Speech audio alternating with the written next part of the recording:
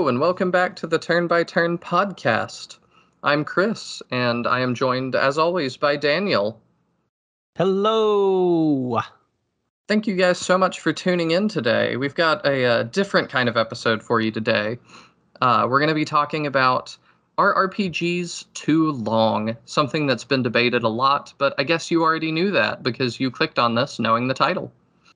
And if it's your first time approaching the topic, welcome. I think that we don't need to deliberate too much. Daniel, are RPGs too long?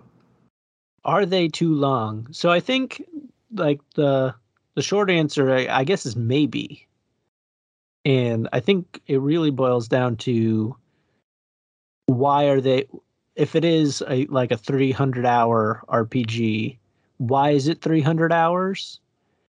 And the why, I think, is the greatest indicator of it. But do you think RPGs are too long?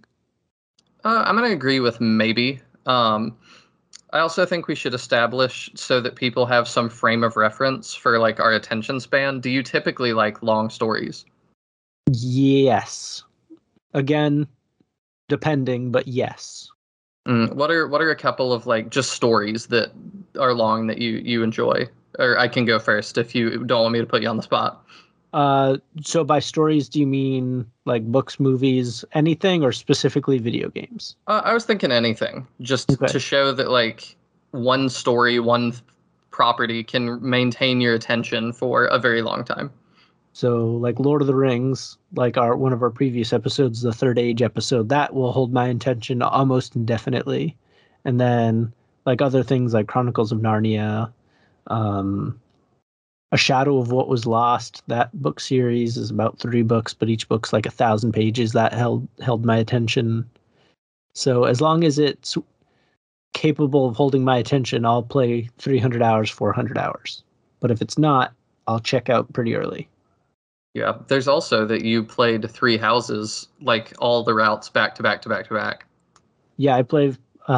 According to my Switch, I've played 230 hours of Three Houses, but that's not. I hadn't set up the account originally, so it hadn't really started tracking until I was about 100 hours in. So I'd say I'm probably about 330 hours in. All right, well that's definitely a lot. I think most people would say that's a lot. For one title, especially. Yeah, it feels like a lot. I also like really, really long stories because I like the idea of getting invested into characters and stuff. And then once we've gotten invested into the characters, we can start to have fun and mix things up in a way that you can't if you're starting a new story all the time. Yes. So some of my super long ones I really enjoy are like giant movie series like Friday the 13th or Nightmare on Elm Street. Really like those. Um, And see, those would not be nearly as fun and not have nearly as wacky sequels if you had to explain who Jason was at the beginning of all of them. Book series like you, Chronicles of Narnia, Lord of the Rings, definitely things like that. And then shows as well. I can watch hundreds of episodes of a show. I got really into like Naruto, Bleach, Dragon Ball. I really like all those, and those are all quite long. Definitely. Some of those are like 1,000 episodes long, right? Like 900, 1,000. Yeah, some of them I preferred to read as well, and that definitely is less of a time commitment, but it's again that why is the show so long? Yeah, the why is definitely the biggest factor. So for gaming and things, what would you say is the longest game you've ever played? We'll start with played, and then if you want to go completed, we can talk that too. Probably Three Houses. I'm not sure I'll ever be able to 100% it, but obviously, like I was saying before, like it's been like 330 hours, so it'd be hard to top that. Yeah, I can definitely understand that. I think the longest one I've ever finished. Now I've thrown myself into this corner. It might be Fire Emblem Fates, all routes as well, if we're gonna do that. The That Fire took a Emblem very, ones are very long easy time. because they're naturally pretty long and they require full restarts to branch off into other storylines and stuff. So Yeah, so that would probably be mine. And I know there's much, much longer ones. I mean, I've finished in air quotes Skyrim. I've had the credits roll, but you can also just get lost in that for a very, very, very long time. Yeah. But more open-ended ones where like you can keep playing even after the story's over, like that could just be like never ending. You could play like 700 hours of Skyrim. Yeah, you definitely can. And then there's mods and things as well to keep it interesting and to keep new content coming in. So you could definitely spend as much time with something like that as you want. And I also think, in the interest of fairness for us talking about this, we should talk about online games some, I think, but that's not typically what we're talking about, I think. You mean like MOBAs? Not just MOBAs, but games like MMORPGs, like World of Warcraft or Final Fantasy 14, things like that.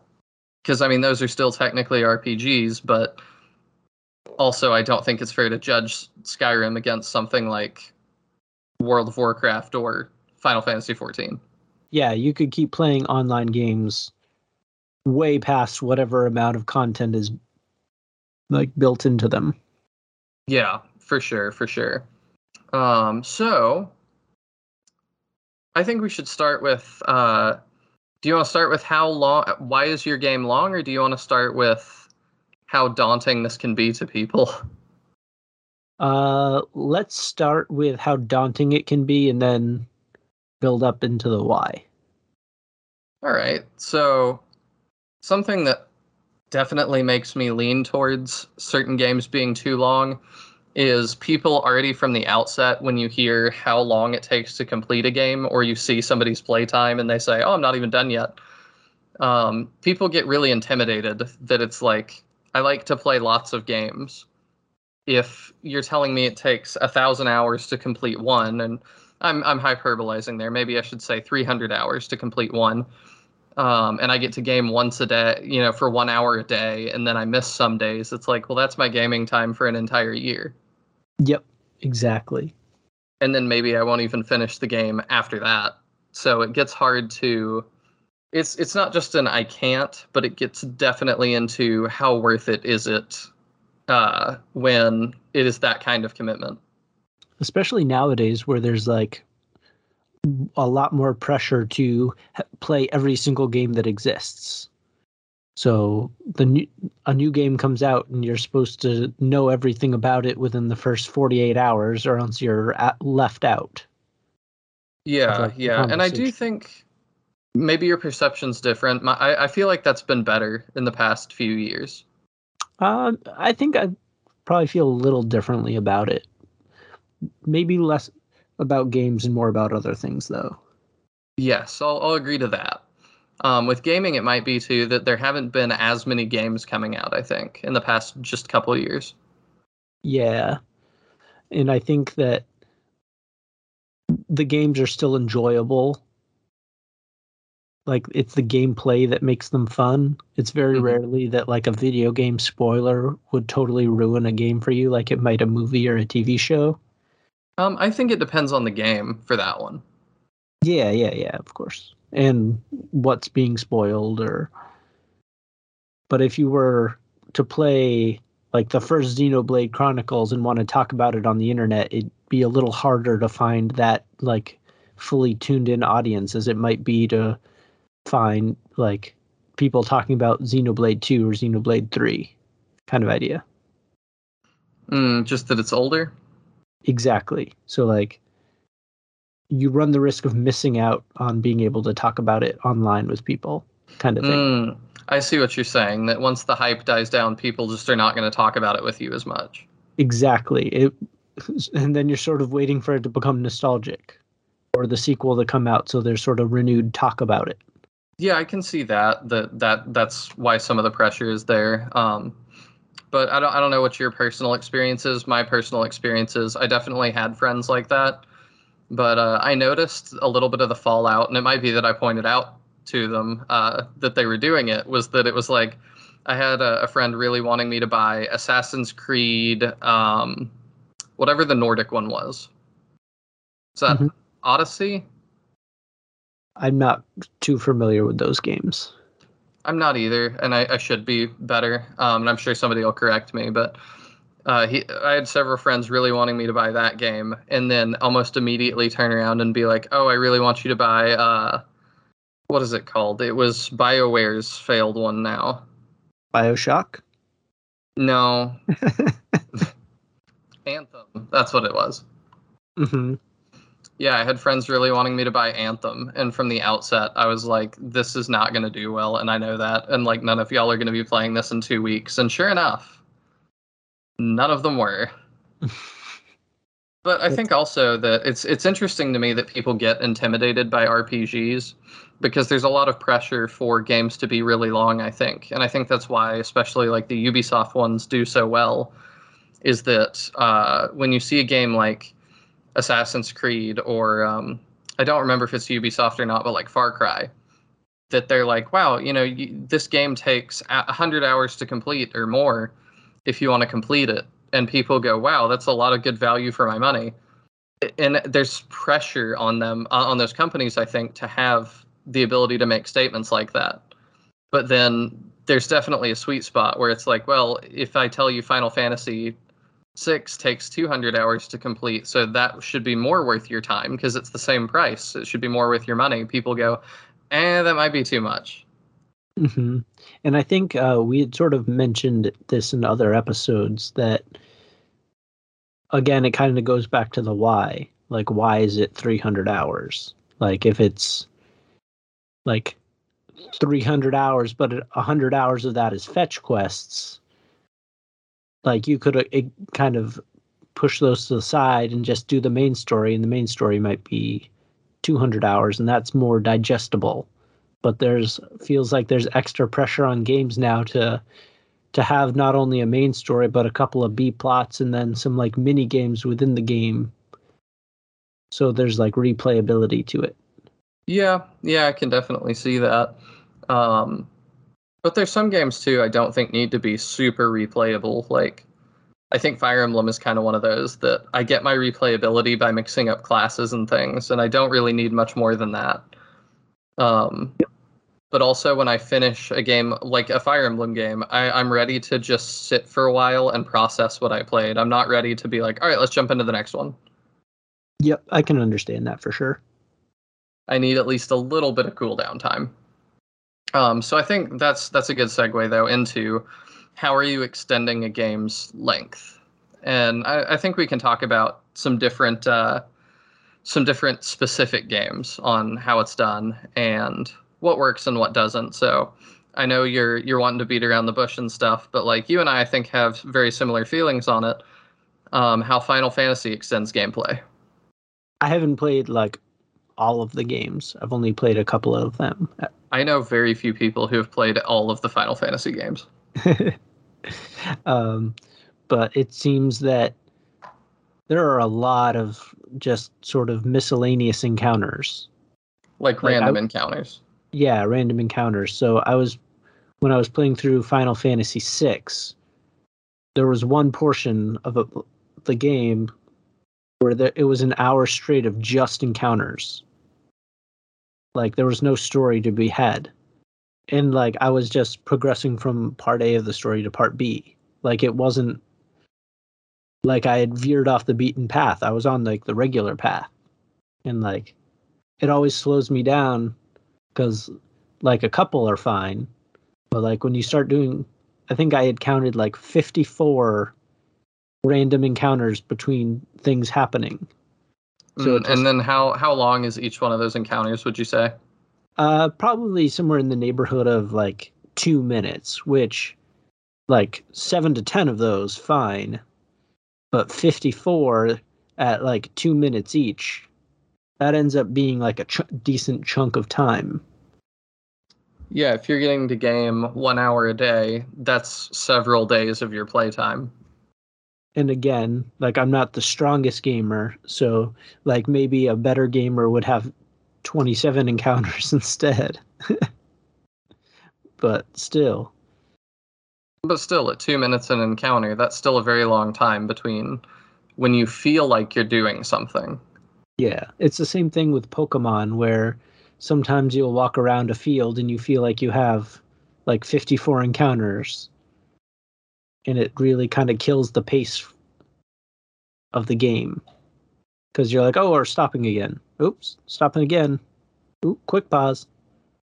Yeah, I feel like at least Pokemons are pretty easy to get out of. When you push that run button, I know there's a chance that it'll fail. Now that I'm thinking about it just in this moment, it's like, how often has fleeing an encounter in Pokemon not worked for me? And the answer is very, very rarely. Yeah, and usually if it doesn't work, it will work next turn. Which it's the Yeah. same in Final Fantasy, but there's also the additional grinding in Final Fantasy where you kind of need all those encounters to stay up to pace. So if I'm in the mood to grind, it's totally fine.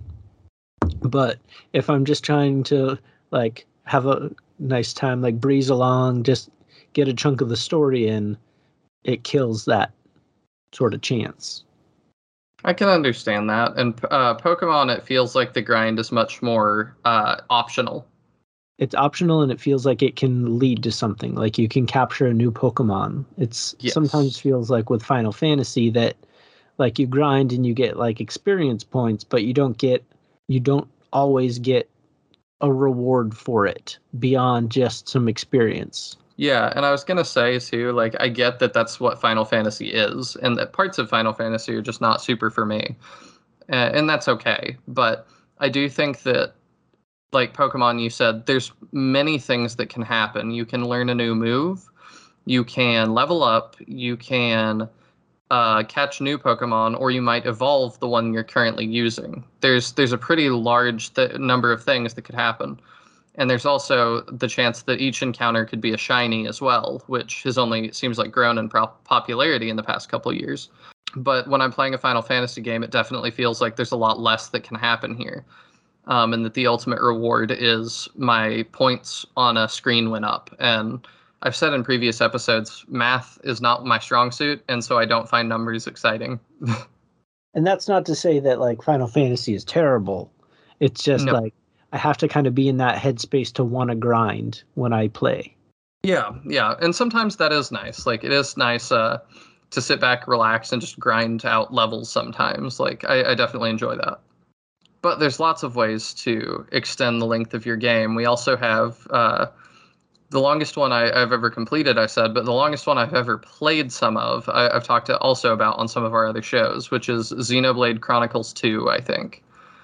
And the way that uh, got length, it was just that it was a super long game. I was telling Daniel before we started that if you line up all of the cutscenes back to back to back for Xenoblade Chronicles 2, it is 14 hours of cutscenes, which just blows me away.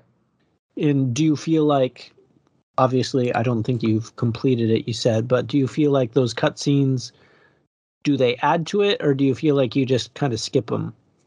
I felt like the cutscenes were almost the entire game for me. It was the entire point that, like, I appreciated journeying around the map with the characters. The thing that really didn't make that game work for me was combat. Everything else I really enjoyed. I enjoyed the characters like adventuring together and some of the quieter moments, just exploring scenery and stuff. And that sometimes you're walking for a little bit and there's not a random encounter. And you just kind of enjoy the scenery because it's a very pretty game. But the cutscenes were really nice because you get all these character moments with them interacting with each other, and that's really to me where the heart of the game happens. Because Xenoblade 2 has been, and Xenoblade 1, obviously. They've been on my list for a long time. I just haven't kind of gotten around to them for the very reason that it's a big game to sort of stomach.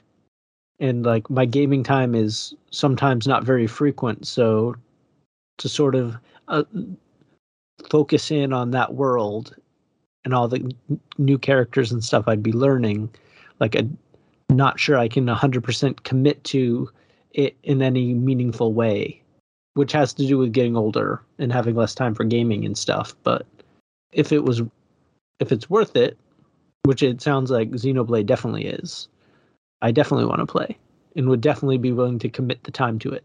Yeah, it's definitely worth a try. And then there's also always the question of finishing a game versus completing it. I'm not a completionist in most games. There's some exceptions. I think I've only completed one game in my entire life to like the 100% degree. Oh, what was that? And it is Lego Marvel Superheroes. Ah. Which, for those unaware, I think it took me like 80 hours plus, like 80 hours. I'm not going to remember off the top of my head, but there's 150 unlockable characters, and I got all of them. But like, Did you get all the like mini kits and stuff and all that too? Yep. Okay. So I believe that was the only game that I've 100%ed. But I'm super dialed in on the Marvel heroes and stuff. Mm-hmm. So I was obviously engaged in wanting to get all the characters. So I think that's the only game, which obviously isn't an RPG, but still. Yeah, I've completed a fair few bit more, but actually the earliest one that comes to mind for me is Lego Star Wars, the original GameCube game. Oh, that's a fun game. It is, but it's interesting that I think Lego does a really good job of incentivizing you to complete a game by making it really simple to track your progress and all these things. It really irks me in games when I'm trying to complete one that, like, let's say I really like, and then it's like, well, we're not going to show you all of the things that you have or haven't done yet. So I'm like, man, then I've got to go redo everything. Yeah, to see if you missed that one conversation that like releases a fetch quest that is about you delivering a dinner to somebody. It could be really difficult to 100% all like a bunch of games.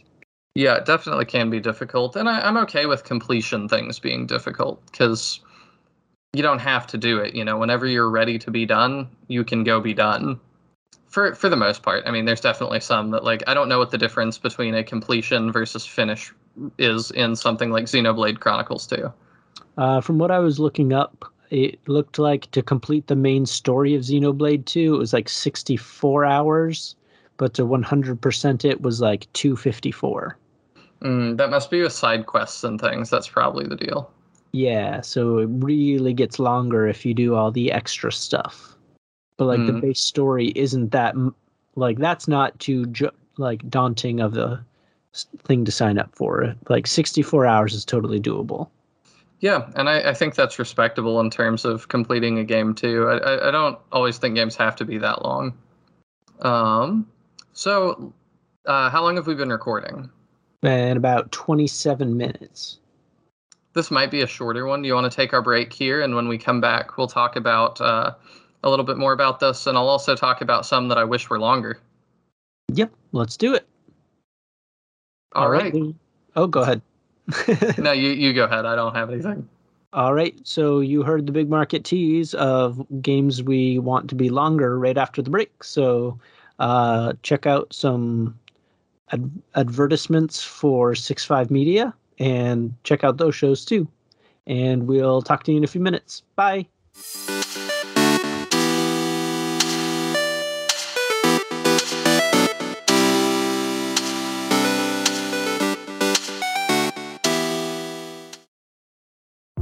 Hi there, I'm David. And I'm Kate. And we're the hosts of Another Zelda podcast. There are so many good podcasts out there, and some of them in particular concern The Legend of Zelda. That's right, Kate, and we are another one of them.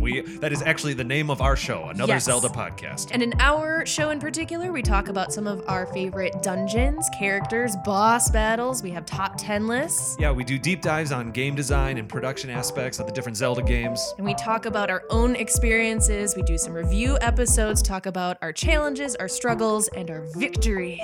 That's right. You know, really just almost anything that has to do with Zelda, we like to talk about it. A new episode comes out every other Friday, and you can subscribe to the show on Apple Podcasts, Google Play, and YouTube. And you can also check out our episodes on our website, anotherzeldapodcast.com. That's right. All right, we will see you there. Okay, bye. Hey, this is TC, And this is Jim from the Studio Demands It podcast, where every episode we take a demand from a hypothetical studio which could be you, and challenge ourselves to conceptualize, pitch, and craft a film based on the stipulations or the demands we are given. We talk about movies all the time. Particularly, we complain about the choices made in the films we've seen. We're nerds like that. And, of course, like any good nerd does, we automatically assume that we could do better. Even with the demands and restrictions that clearly must have been put on by a production. So head on over to studiodemandsit.com and listen to our previous library of episodes. Our library of previous episodes. Our precious library, Jim. Our library of precious episodes. You're a pirate, Smeagol. Okay, so head on over to studiodemandsit.com to listen to our library of episodes. And submit your demand for a future episode, too. So go do that. Okay, bye. Okay, end of ad.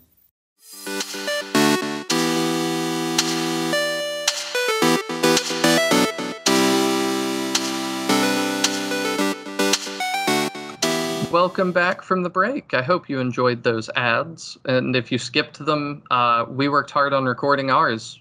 So I assume other people worked hard on recording theirs. Maybe you should go listen to them. Maybe they're fun. I think some of the other ads are actually pretty funny, personally, but... But either way, we're very glad you're back and that our podcast is not too long for you. I know. We'll try to make this one a little shorter than our normal episodes to make a point or not make a point. I'm not sure how that would work, but... Yes. So the tease going in was we're going to talk some games that we really wish were longer as well, because I don't feel like that gets brought up too much. So do you have one off the top of your head? Because I know I do. So I do, but I think it's going to be like almost sort of hot takey based on where we were saying the episode might be going. I wish the Pokemon games were longer in story depth. I agree. Not so much in like total length. Like you could play a Pokemon game for 25 years, and just walk around and keep catching things and different things. So I wish the stories were longer, not more the main event. Like the main event is obviously catching Pokemon and nicknaming them and trading with your friends and things like that. But I think the stories are generally kind of fun. They just end very quickly. Yeah, I would definitely agree. If you don't try to do side content and you just beeline it for the end game, you could probably, like, as a competent adult, complete a Pokemon in one day, if not two. I would think so, yeah. Like a 20-hour time commitment, maybe. Yeah, and even then you're saying maybe, like, if the dice rolls are against you. Yeah. So I think it'd be cool to have a longer, from the ones I've played, which I haven't played all of them. I've played probably about 4 or 5 of them. I generally enjoy the stories, and then I get to the point where I'm like, oh yeah, this is great, and then it's over. Yeah, So, I can definitely understand that. And especially in terms of single player content, there's certain things that I've just never really cared to do. And you and I are not always similar, but I think that you probably agree that you've never cared to breed the perfect Pokemon. You've never gone shiny hunting for weeks and weeks of your time. When you end the game and it's like, oh, now you get to go to the battle frontier and play competitive against computers. I'm like, eh. Mm-hmm. I think, yeah, I would agree with you there. It's just hard to feel motivated to do any of those things for me. And I think that I would be more into the breeding aspect of it if it was incorporated more into a story, even if it was sort of a by the numbers sort of story idea.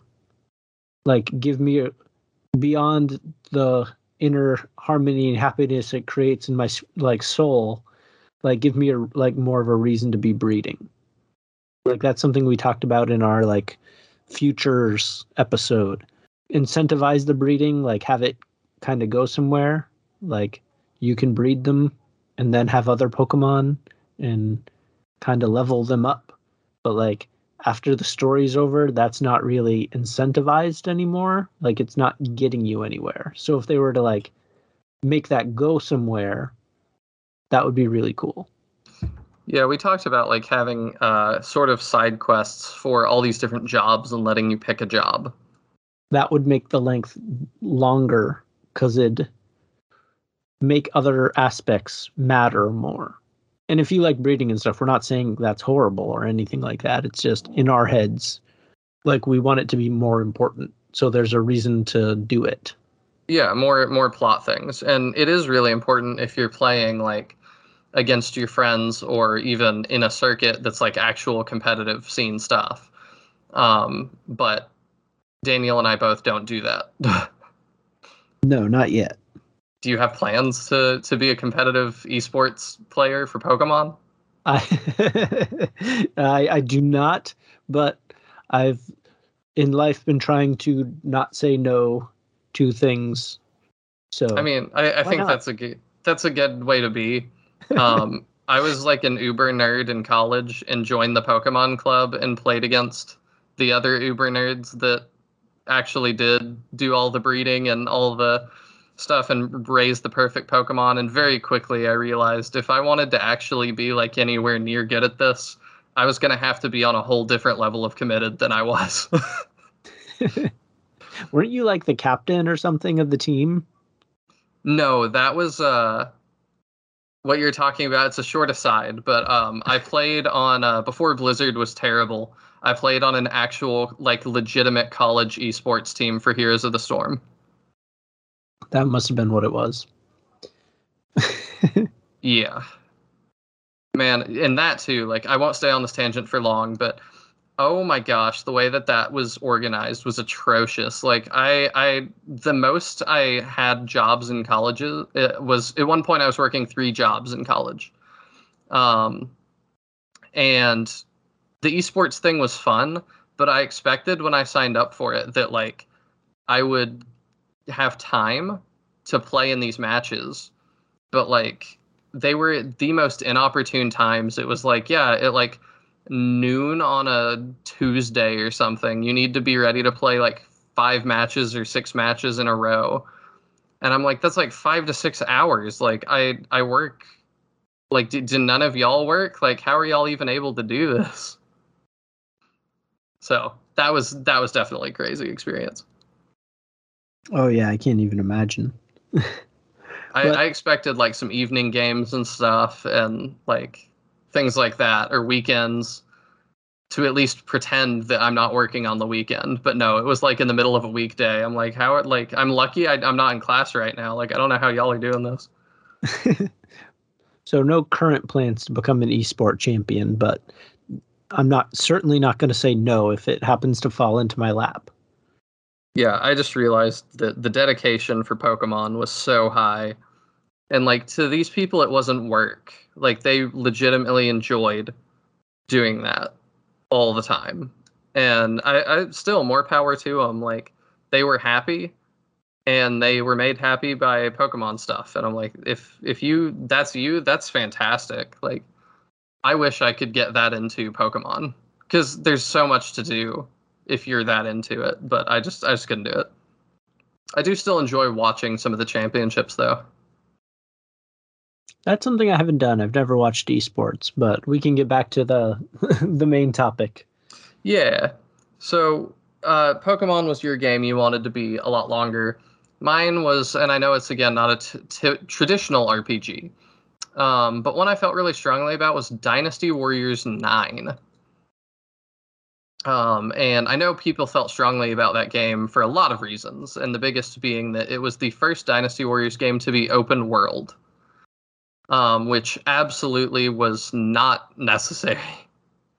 And I do think it was worse for the game overall, and that's definitely not a hot take. That is very much the consensus.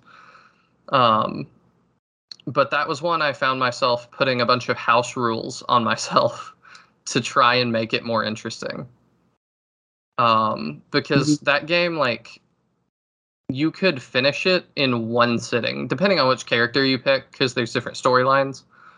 But once you start unlocking all the fast travel locations, like, so much of the game is go here, kill this guy, go back to this other place. And I found it really immersive to not use fast travel because the entire map is essentially just the full map of ancient China, because it is a historical series. So you're in like real world China.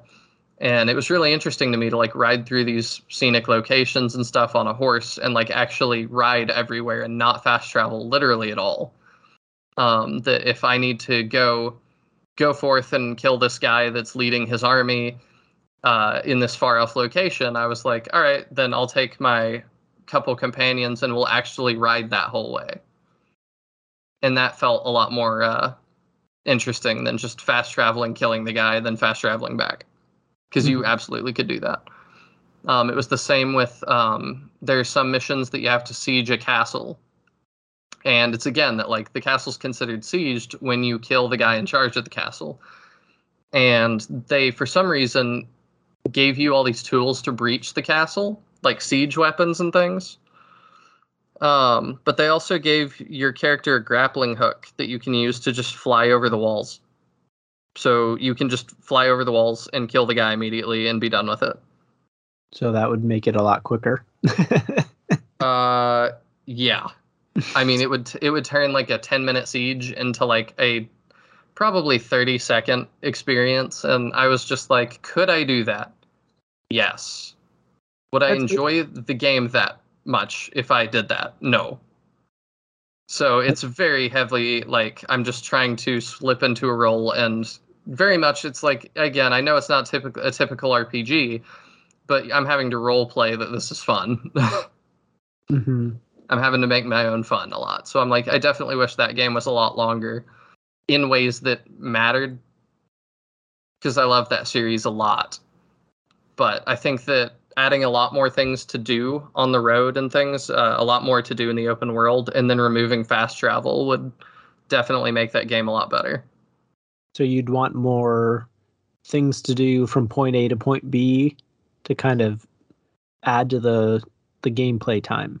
Yes, because even then, like, there's nothing really that happens between point A and point B.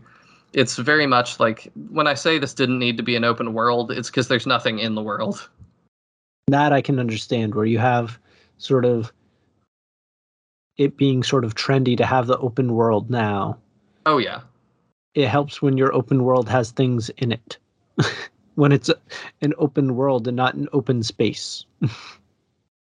Yeah, So there's very towns to run into. There's travelers that need help. There's different things to add to the time without just being like, oh, another patch of trees to run by. Yeah, I think Skyrim is maybe one of the best examples of things happening. That whenever I play Skyrim, it doesn't really matter what my goal is. I always find myself getting very sidetracked and very distracted by something on the road. And I think that's why it continues to be one of the most popular games. Yeah, we definitely need Elder Scrolls 6, though, at this point. But why make that when you could just re-release Skyrim? I mean, that's the $1 million question. I think it's far more than $1 million, but yeah. Yeah, I think you're right. So that was some that we wanted to be longer. Jumping back, some of the ways I would shorten some of these, like Final Fantasy, I would really just rebalance a lot of the grinding aspect. And I know people will say, well, that's a main part of Final Fantasy and stuff. Like, you can't do away with that because that's core to what the series is. And my response to that would be, is it still? Mm-hmm. Because Final Fantasy 13, as far as I understand, was not really that. Final Fantasy 14 is an MMO, so it's definitely not that. 15, there's some people that would not call 15 an RPG even anymore. So I'm just like, I don't know how integral it is when we're not doing it very much anymore. And then we have things like Final Fantasy VII Remake that I haven't actually gotten to play yet, because I'm actually going to play the first one first fully. I definitely feel like I should finish Final Fantasy VII before I do any kind of remake that changes it. But that's another one that I feel like, just looking at it, it seems like the core experience has been sped up a lot. And I think that another Square Enix thing that will be talking about more in the future. Spoilers, I guess. Bravely Default 2 that I've been playing, it feels that really pushes the tempo of the encounters. So with the way they've created the gameplay, you can speed through encounters pretty quick. So like things like that. So you're not using your time on the small encounters as much as you are the story, I think really adds a lot. So like even just speeding up the interactions helps a lot in my head. Might not be for everybody, but starting in seems like number 3 through there's an auto battle thing, and it says that is true for Bravely Default as well. This might be a hot take. If you need an auto battle button, I think that you might need to just shorten the grind a little bit, because there should be no reason for me to leave your game running when I'm not playing it. If your game literally has a built-in function to play itself, I think that it might be too much work. And I think sometimes, like I was saying earlier, like I'm in the mood to grind out, like just kind of zone out and do like small encounters for like a while and just build up character stats. But sometimes I'm not, and I just kind of want to flow through the story. So it'd be cool, almost cool if there was like a setting where, like if I'm in the mood to grind, I can kind of set that up. But if not, like I don't want to feel like I have to grind to beat the game, which could be like a wishful thinking sort of thing where it's like, I just want the game and I don't want to have to like work to beat the game. But like if I'm playing a game, it's to have fun and I don't want to have to work. I think there just needs to be a balance, because I know that that's a really hotly debated thing right now. That's like, and I feel like this kind of can get misconstrued into the conversation of like, well, every game should have an easy mode. I'm like, I definitely am against that idea, because I'm like, there's some things that are just core to the experience of a game that if you make it just an easy mode or you put a skip button, then you'd lose a lot of what the game is. And it can destroy entire experiences if they're not going the way that they're really supposed to. But I don't think that RPGs have to be quite so grindy. It's not so much of a, like for some of those, it really is like get good. But for RPGs and turn-based things, I don't feel like it's so much of a get good argument when it's like, well, if I do this for, 15 hours between town A and town B, then my little number will go up to the point that I'm now good. You know what I mean? It's not so much a skill thing. It's just much more a time investment. And there's not a lot of skill involved. It's just, you were talking about before, like there's a guy, I guess, that's doing a podcast that is playing through all the Final Fantasy games using only the attack option. And so it's like, that's really fascinating to me. And it's really cool to see. I love watching these YouTube, I guess I should say, I like watching these challenges on YouTube in a condensed format. And I think it's really cool that people challenge themselves in that way. But like, that's one that I'm like, I think anybody could do that with enough time and patience. Just to shout out that guy in case he's listening. And good. And in case you want to check out his thing, he's you can find him on Twitter at Select Attack. Oh, he's named the Twitter account after the. Yep. Okay, well, I mean, that fair. And like I said, I'm really interested in watching it because it's an interesting idea. Mm-hmm. I've been meaning to check out his show too. But I just wouldn't want to do it personally.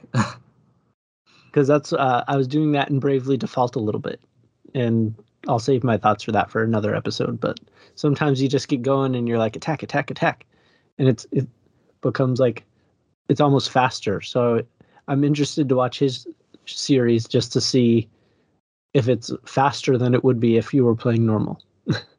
Yeah, I'll share one other thought on that I think the reason that I find that interesting at all too is that whenever I play a game like Final Fantasy, like let's say Final Fantasy VII, if I'm playing as Cloud and I use like a massive attack that has super flashy animations to kill off some sort of grunt, to myself it almost feels like non-canon in my head that I'm like, did Cloud really limit break and like use all of his power to kill that guy over there with a pistol? No. Like, it's almost like in plot that didn't happen, because that would be weird. But like, if he used the attack command, like, could Cloud just swing his sword at that guy that stood in their way? Yeah, that makes sense. I don't know if you ever end up feeling that way.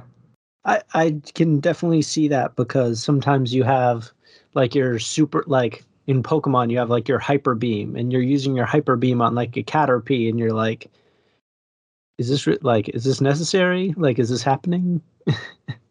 Yeah, exactly. And it's like, is that really part of the story? Is me using Hyper Beam on that Caterpie really part of the story? Like, no, not really, not in my head. Yeah, and I think that can be fun, just like kind of blasting noobs. But that's like fun in like in a non-story way. Yeah, Trainer Joey never knew what hit him. Yeah. Let's talk about at least one more before we end off, I think. We said we were going to talk about MMOs, so let's do that. Sure. So MMOs. We talked about during the break. I have a lot more experience with MMOs. I've played World of Warcraft a little bit. I played Star Wars: The Old Republic a lot. I played some RuneScape. I played some Maple Story, some Latale, some Tales of Pirates. I definitely have some experience in some weirder MMOs. And there's definitely some other ones in there too that I can't fully remember the name of off the top of my head. But there's different ways, again, to judge how long these are. And part of it is, do they have an ending to begin with? And some of them, it just feels like no. Like, Danielle, you said you've played RuneScape some, and so have I. When you start playing RuneScape, at least when you did when I played, which, to be fair, was a long time ago, it never felt like there was an end. It, like, from the very beginning, it was like you're loading into this world to have fun for a while, but you're never going to hit an end. Yes, I would agree with that.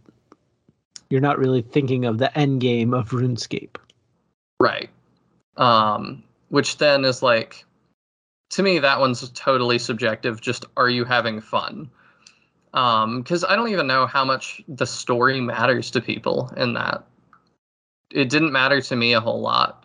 But I also have a friend that it mattered a lot more to, and he has a lot of fond memories of the RuneScape story. I don't know if you read that or paid that much attention when you were doing it. My memory of it was that there wasn't a story, so I can't say that the story particularly moved me in any direction. I don't know if there was a greater plot line back then, like overarching plot line, but at least every side quest had its own little story. I seem to remember there being a Romeo and Juliet one that stuck out, but again, not really sure. Mm.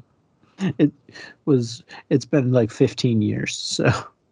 But then there's games like Star Wars: The Old Republic, which is the one I definitely have the most experience with, and that felt like from the very beginning, you are really important, and maybe there's not an end goal, but you're important enough that there is going to be at least like an end game, late level. There is a plot you're going to complete, because even like when you're on the first planet, all the loading screens say prologue. And then when you get off the first planet, it's like chapter 1, and then there's chapter 2, and blah, blah, blah. And so eventually you can finish it, and I actually did finish that game. And I found that really interesting, that there was an end point, that it was like your story is over. Mm-hmm. But I liked the way that they lengthened that a lot with the side quests, because the side quests were not so much go over there, kill 10 bears, and bring me their butts. It was a lot more involved, and I think that was... Huh? Thank goodness. Yeah. Well, playing World of Warcraft, I very much felt like there's 10 bears, go get their butts for me. And the whole time I was like, but like, I've played Heroes of the Storm, and I've met people like Sylvanas and Illidan and Uther. Like, when do I get to go meet those people? And it was like, well, no, those are the important people that are over there doing important things. You're not important. You're over here doing my things. And I was like, oh, well, that's not exciting. And maybe you get to do more important things late game. But it was going to be a very, very, very long time before I got to do anything that I deemed important. But Star Wars, they did a really good job of making even the small side quests feel important. And I think part of that also was your amount of choice. And then that things were retained. So, like, there's a really early on quest I remembered for the Bounty Hunter quest line.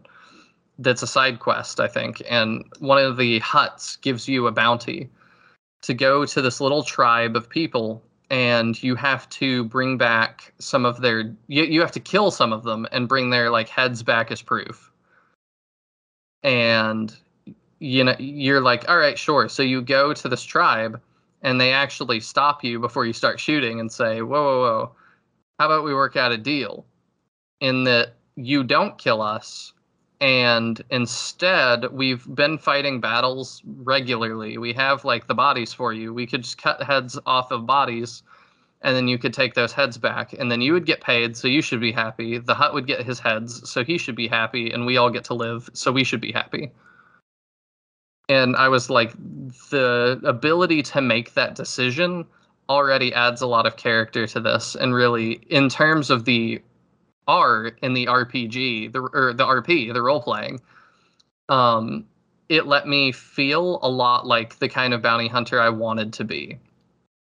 And sometimes that was the kind of bounty hunter that collected heads regardless and was like, well, I'm going to do what I said I did, you know, what I set out to do. And it would be dishonest if I got paid to do a job and then I did less than that job.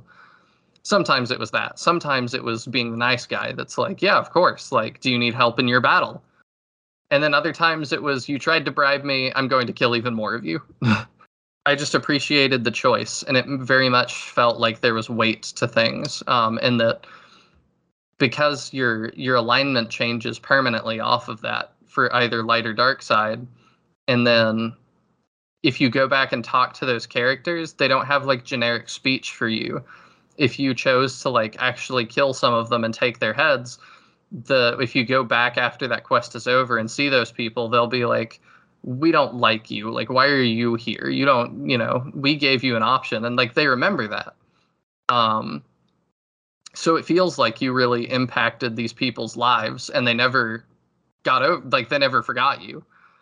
And it's the same if you helped them out. Like, you can go back and they'll be like, oh, what a swell guy. Like, you've come back. You're always welcome here, blah, blah, blah. And it just feels like for the roleplay stuff that you really affected these people's lives. You know, they have somebody that they wouldn't have had otherwise if a different bounty hunter was sent. And you get to feel kind of pride in that. So that was a really good way, I think, to do padding. And if you're going to, it's really simple because, like, they were sometimes like fetch quests and just kill 10 bear butts. But when you put it, like, with story and you make me feel important, it feels good. Just to kind of sum it up, in summation, games can be really, really long. And I definitely think it's okay, especially RPGs and stuff. Some of the most fondly remembered ones are really, really long. Xenoblade Chronicles 2, even though I've kind of harped on how long that is to a ridiculous extent, it's seen as a really fantastic game. Same with Final Fantasy VII, same with all the Pokemons. It's interesting to me that sometimes I do feel like it's in spite of being super long, but people seem to really enjoy that regardless. If it's worth it, people are going to keep playing. Is kind of what it boils down to. Like, if you give them a reason to keep playing, they're going to. If you create, like, a 400-hour game where there's 200 hours of fetch quests and less appealing things, they're gonna play the main story and be done with it. But if you give them, like, a really deep, like, story with lots of lore and really unique, powerful characters, they're gonna stay for it. Yeah, and I think it's important too to encourage people, and we're probably preaching to the choir on this one with an RPG podcast, but you don't have to be scared in starting something new. It also is totally okay to start a new game or a new franchise or whatever, and then realize that this is just not for you, and you don't have to continue. And I get that you're out some of the money, but it's really, really cool if, what if you bought that game and you really did end up liking it? And then you have, dozens or hundreds of hours more of entertainment that you wouldn't have had otherwise. And there's definitely nothing wrong with stopping. Like, if something's not gripping you, there's no reason to, like, grind in until you, like, hate it if it's just not working. Yeah, there's sometimes that, like, by all metrics, I should really love a game. I love maybe the franchise that it's part of. I love the gameplay in other games. But sometimes it just doesn't really work for you and you don't know why. And that's always fine. It just happens. So in the end, are RPGs too long? Sometimes. But yeah, definite maybe. It's always worth it to start a journey and see where it takes you. Exactly. And then find people whose opinion you trust when picking these things. Yes. And it can also be just find people that you know. I definitely have some critics I listen to and I trust, but I've started to learn their tastes. And so there's times that critics I like will play a game and go, man, I absolutely hated this. And I go, I should check that out. Exactly. Sometimes the negative feedback is more useful than the positive. Yeah, for sure. It's just that not everyone's tastes are the same, and you can start to learn if you follow like specific critics, especially, you can start to learn what people's tastes are, and then where they don't align with you, you might go, oh, they hated it. I got to go pick that up because that's probably right up my alley. Yep, exactly. I always love the sort of things that it's like when you see somebody complain about a game or a story and they list off all these different things. And so it's like objectively correct, but that's the reason that a bunch of people like that thing. Exactly. It's like, oh, it was horrible. There was like so much character development. I just had to stop playing. Like I couldn't take it. That's like the bread and butter for a lot of people. So Yeah, one I recently saw like that was Elden Ring, which people have now gotten to play a little bit of. And there were some people that were like, this is just Dark Souls, but it's open world. I hate it. And there were a bunch of other people I saw going, this is just Dark Souls, but open world. It's the best thing ever. yep. And I'm like, well, I guess you're both objectively right in terms of it is Dark Souls, but an open world. But then that means varying things to varying people. Yep. I don't know. I like stuff like that. I think that's cool. Yeah, I think that's fun too. So I hope you guys enjoyed this off the cuff episode, more unscripted and stuff. Just kind of Daniel and I talking to each other. And if you want to hear more episodes like this, definitely reach out and give us some conversation topics that you'd really like to hear us talk about. Because I've definitely enjoyed recording things in this way, even though it's not quite our norm in terms of what we do. Definitely. I know that the comments are likely going to pour in of like people supporting me on my esports journey. And I look forward to it. Oh, we'll make jerseys. We'll all support you. It's fine. We'll get some like 6'5" like branding for my like leather jacket for when I play. What esports game are you going to be pursuing? I guess I'd probably lean Pokemon since it's the only one I'm aware is an esport. That's how unaware I am. Is League of Legends something that people still play?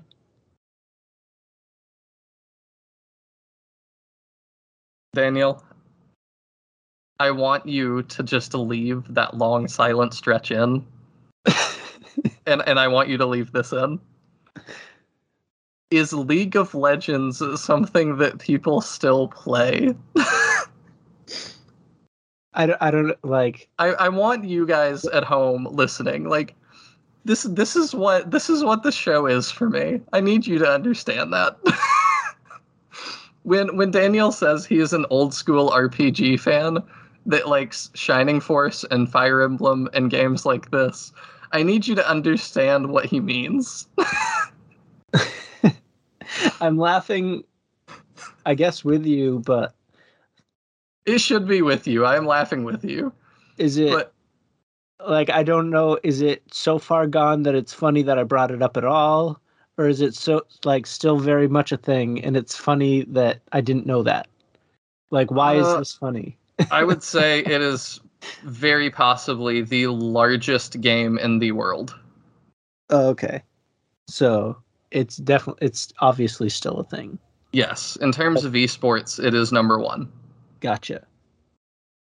I think the beauty of the show, or hopefully the beauty of the show, is that we talk about things that are somewhat nostalgic for you and are basically brand new experiences for me. Yes, and vice versa sometimes. Yeah. I occasionally know a game you don't know. But hopefully it's not seen as me being super naive, but me being excited to learn. Hopefully that's how it comes across to you, everybody. So, I think that's how it comes across to me. like, I'm excited to learn these things. Whether I should have learned them 14 years ago is a different story. How about we wrap it there? Sure, let me defend you for a second longer though. Okay. It's always fun. Like, people always say, like, I wish I could go back and experience X game for the first time. Daniel just gets to do that with a lot of games. Yeah. This show is mostly me trying things and reporting back. Yeah, and it's really cool that, like, some of these games too that, like, you experience in your childhood, it's cool to, like, I think listen to somebody that's an adult experience them for the first time that has no nostalgia. Yeah, it's basically those like memes or like short videos you see of like people listening to like famous music for the first time and crying. That's basically me, but with video games. Like, I'm sitting there playing Chrono Trigger and crying about how beautiful it is basically what this is. Sure. I the League of Legends one honestly surprises me more, because to me that is like somebody being like, oh, I haven't heard the song Somebody That I Used to Know or something before, or I've never listened to a Madonna song ever before. And I'm like, or no, I've seen YouTube videos that's like listening to We Will Rock You or something for the first time by like, or like Queen, like Bohemian Rhapsody. I'm like, do you not have the radio? Like, how did you miss it? how did you avoid this entire time? It's not how did you miss it? Because I understand missing things that you're not looking for, even when they're super popular. I don't understand how something like a song that is that popular that's on the radio all the time, like, do you go to stores? Would be my first question to those people. Like, have you ever set foot in a store? Have you ever been to a mall? Like, I would ask these questions. Like, I don't understand. I understand not seeking it out, but I don't understand how you didn't hear that in passing. Yep. League of Legends is a little bit that one for me. I'm very surprised. Well, I knew it existed. That should count a little. Yes, and you know it's a MOBA. Yeah, I knew at one point it was a thing. Yes. I just wasn't sure. Yeah, that's better. Yeah. Like, I did know it was a thing. I just didn't know if it had sort of moved on from what it was. No, they just did. They've just expanded, so it's actually the opposite. They finally are putting out other games. They just put out their first Netflix series. Wow, that seems like a big deal. Yeah, it took long enough. Oh well, I guess if you want a League of Legends episode, it's going to take me a while to catch up. So maybe like season 10 we'll have the League of Legends episode. Oh, I can look forward to it. All right. Thank you, everybody, for listening. Thank you guys so much for listening. You can find us on Twitter at turnbyturn. What is our at? It is at the Turn by Turn pod. Just pod. Okay. At Turn by Turn Pod. You can find us on Spotify, YouTube, and wherever else podcasts are sold. You can where else? Oh, they got to Apple get Podcasts. Yes, the Apple Podcast. That 5-star review would mean the world to us. Helps us exist. Yes, it is very, very helpful. So thank you all for tuning in, and don't forget to let us know if you want to hear any more conversations like this. I would definitely be up for it. With all that being said, thank you all, and we will see you next time. Bye.